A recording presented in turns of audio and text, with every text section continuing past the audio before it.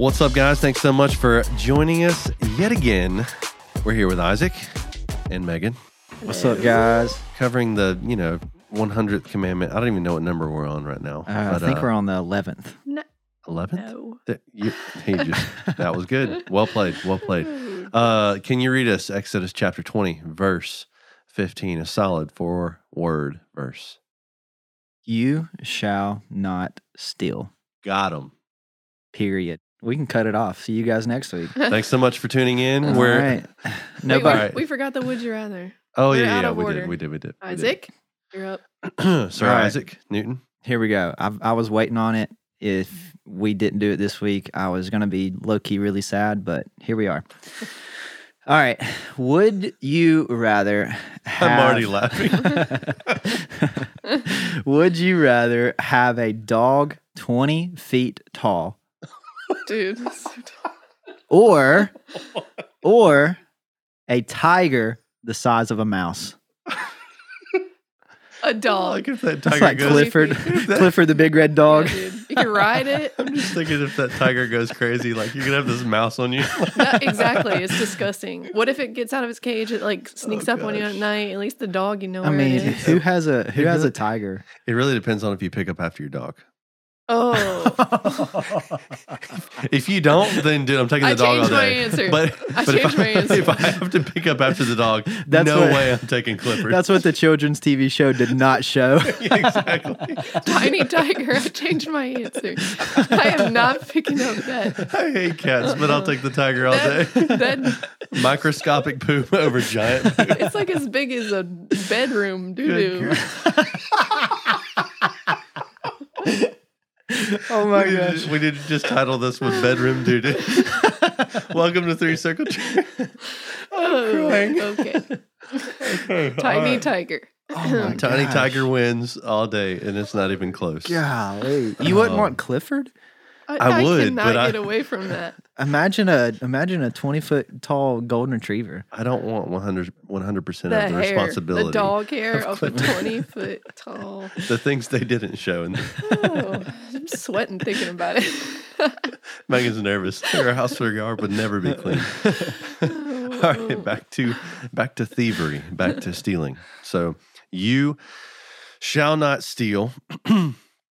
Okay, got it. This is a commandment that like some of them I tend to think, well, yeah, I'm not a thief. Comparatively speaking, I'm not about to rob a bank. I'm not going to do any of these bad things. Like what comes to mind when you read the commandment, you shall not steal? Like to me, on just being full transparency, I kind of overlook this one because I'm like, it's not me,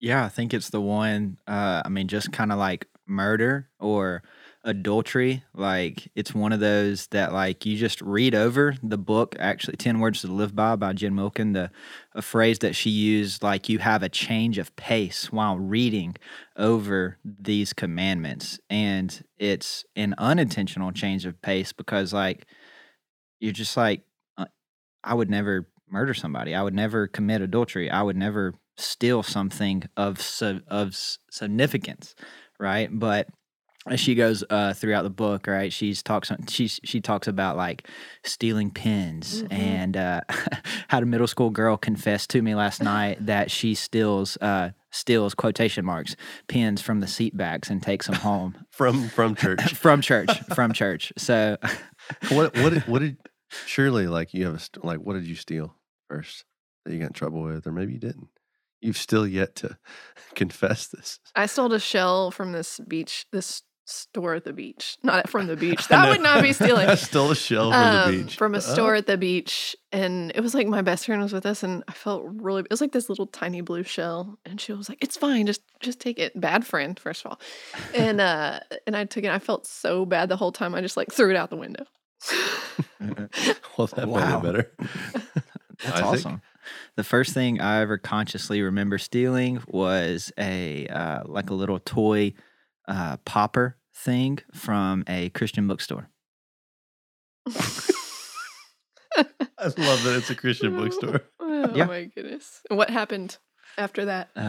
My dad found it and we were driving down the road still, like we had like just left. So of course we turned around. He made me walk it back in there, apologize to the guy, and You remember it had to put it forever? back. Yeah, I remember it forever. I was 5-6 years old. Okay. I remember being in Home Depot. Oh my gosh!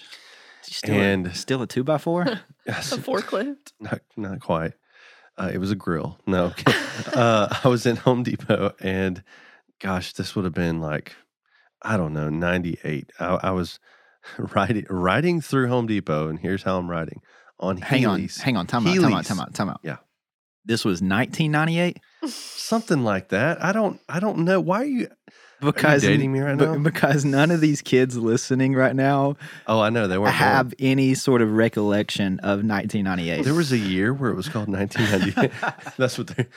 How old is TC? But no, I was riding Heelys through Home Depot, which I realize is a funny sentence. Yeah, I was riding my Heelys through Home Depot, and you know, X Games, extreme sports were a big deal, and I wanted so badly to be Tony Hawk or Rodney Mullen, any of these guys. Ryan Sheckler. And that, yeah. Ooh, I yeah, loved yeah. Ryan Sheckler. Yeah. But I took my brother and I, I got to rope in somebody, so it's not just me being evil. We took these like painters knee pads, like the ones that painters wear, like when they're painting like the baseboards of a building or whatever, because we thought like, dude, we gotta look like who we want to be, and dude, we made it in the parking lot. That was it.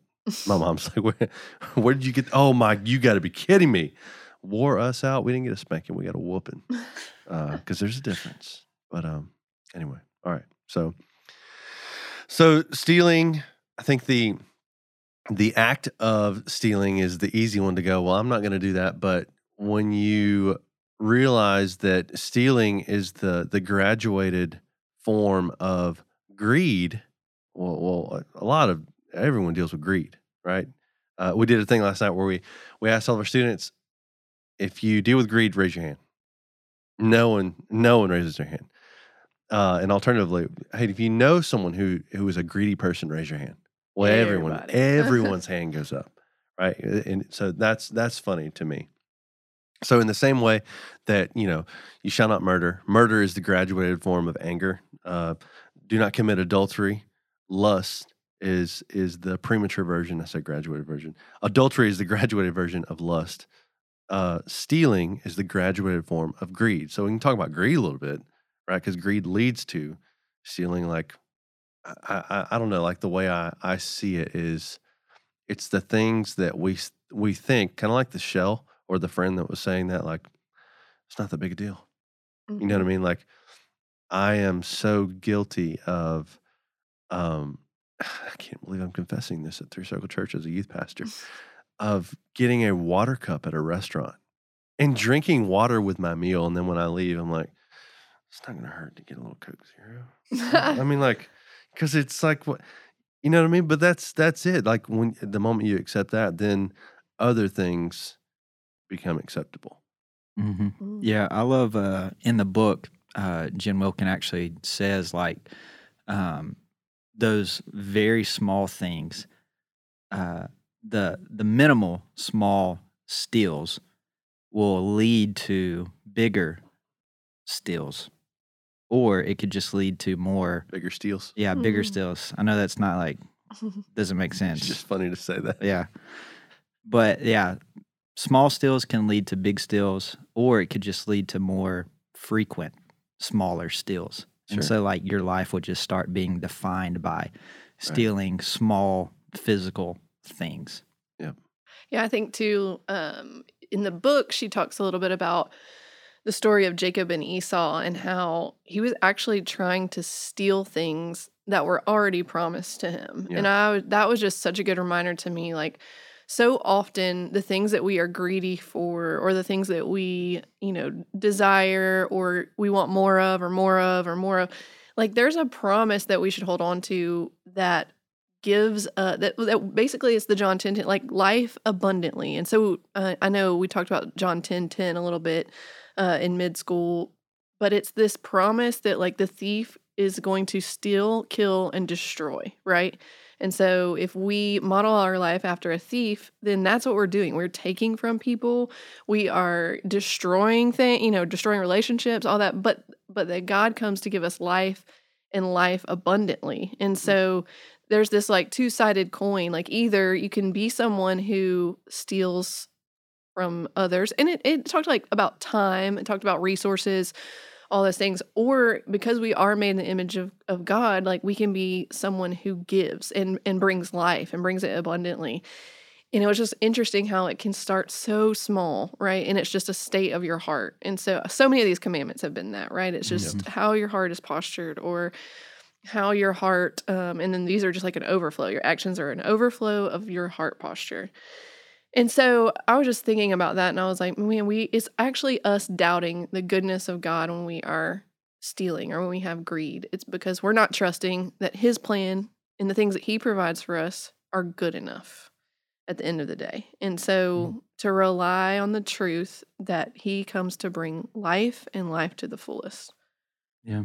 In middle school last night, we actually talked about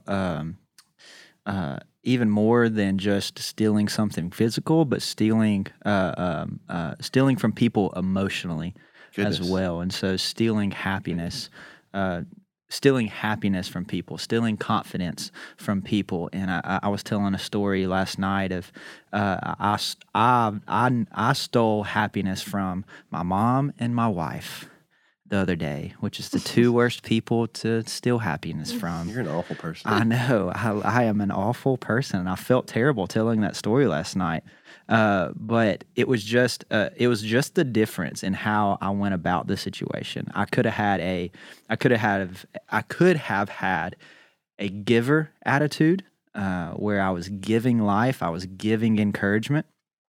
But I went into that situation with a taker attitude, where I was wanting my way. I was looking out for my intentions. Philippians 2:4, don't look just for your own intentions, but look out for the interest of others. I was having a taker attitude rather than a giver attitude. And I think that's so important, just looking at this commandment. It's not just a commandment that says don't steal, but also to be someone who is a giver, who is a provider for people. Yep. And we'll wrap up with this too. In the same lane as being someone who's a giver, it's essentially being someone who's generous, right? In every way possible. Ephesians 4 puts it this way. It says, let the thief no longer steal, but rather let him labor, doing honest work with his own hands, so that he may have something to share with anyone in need. I love that. So thanks so much for tuning in this week. We will catch you next week.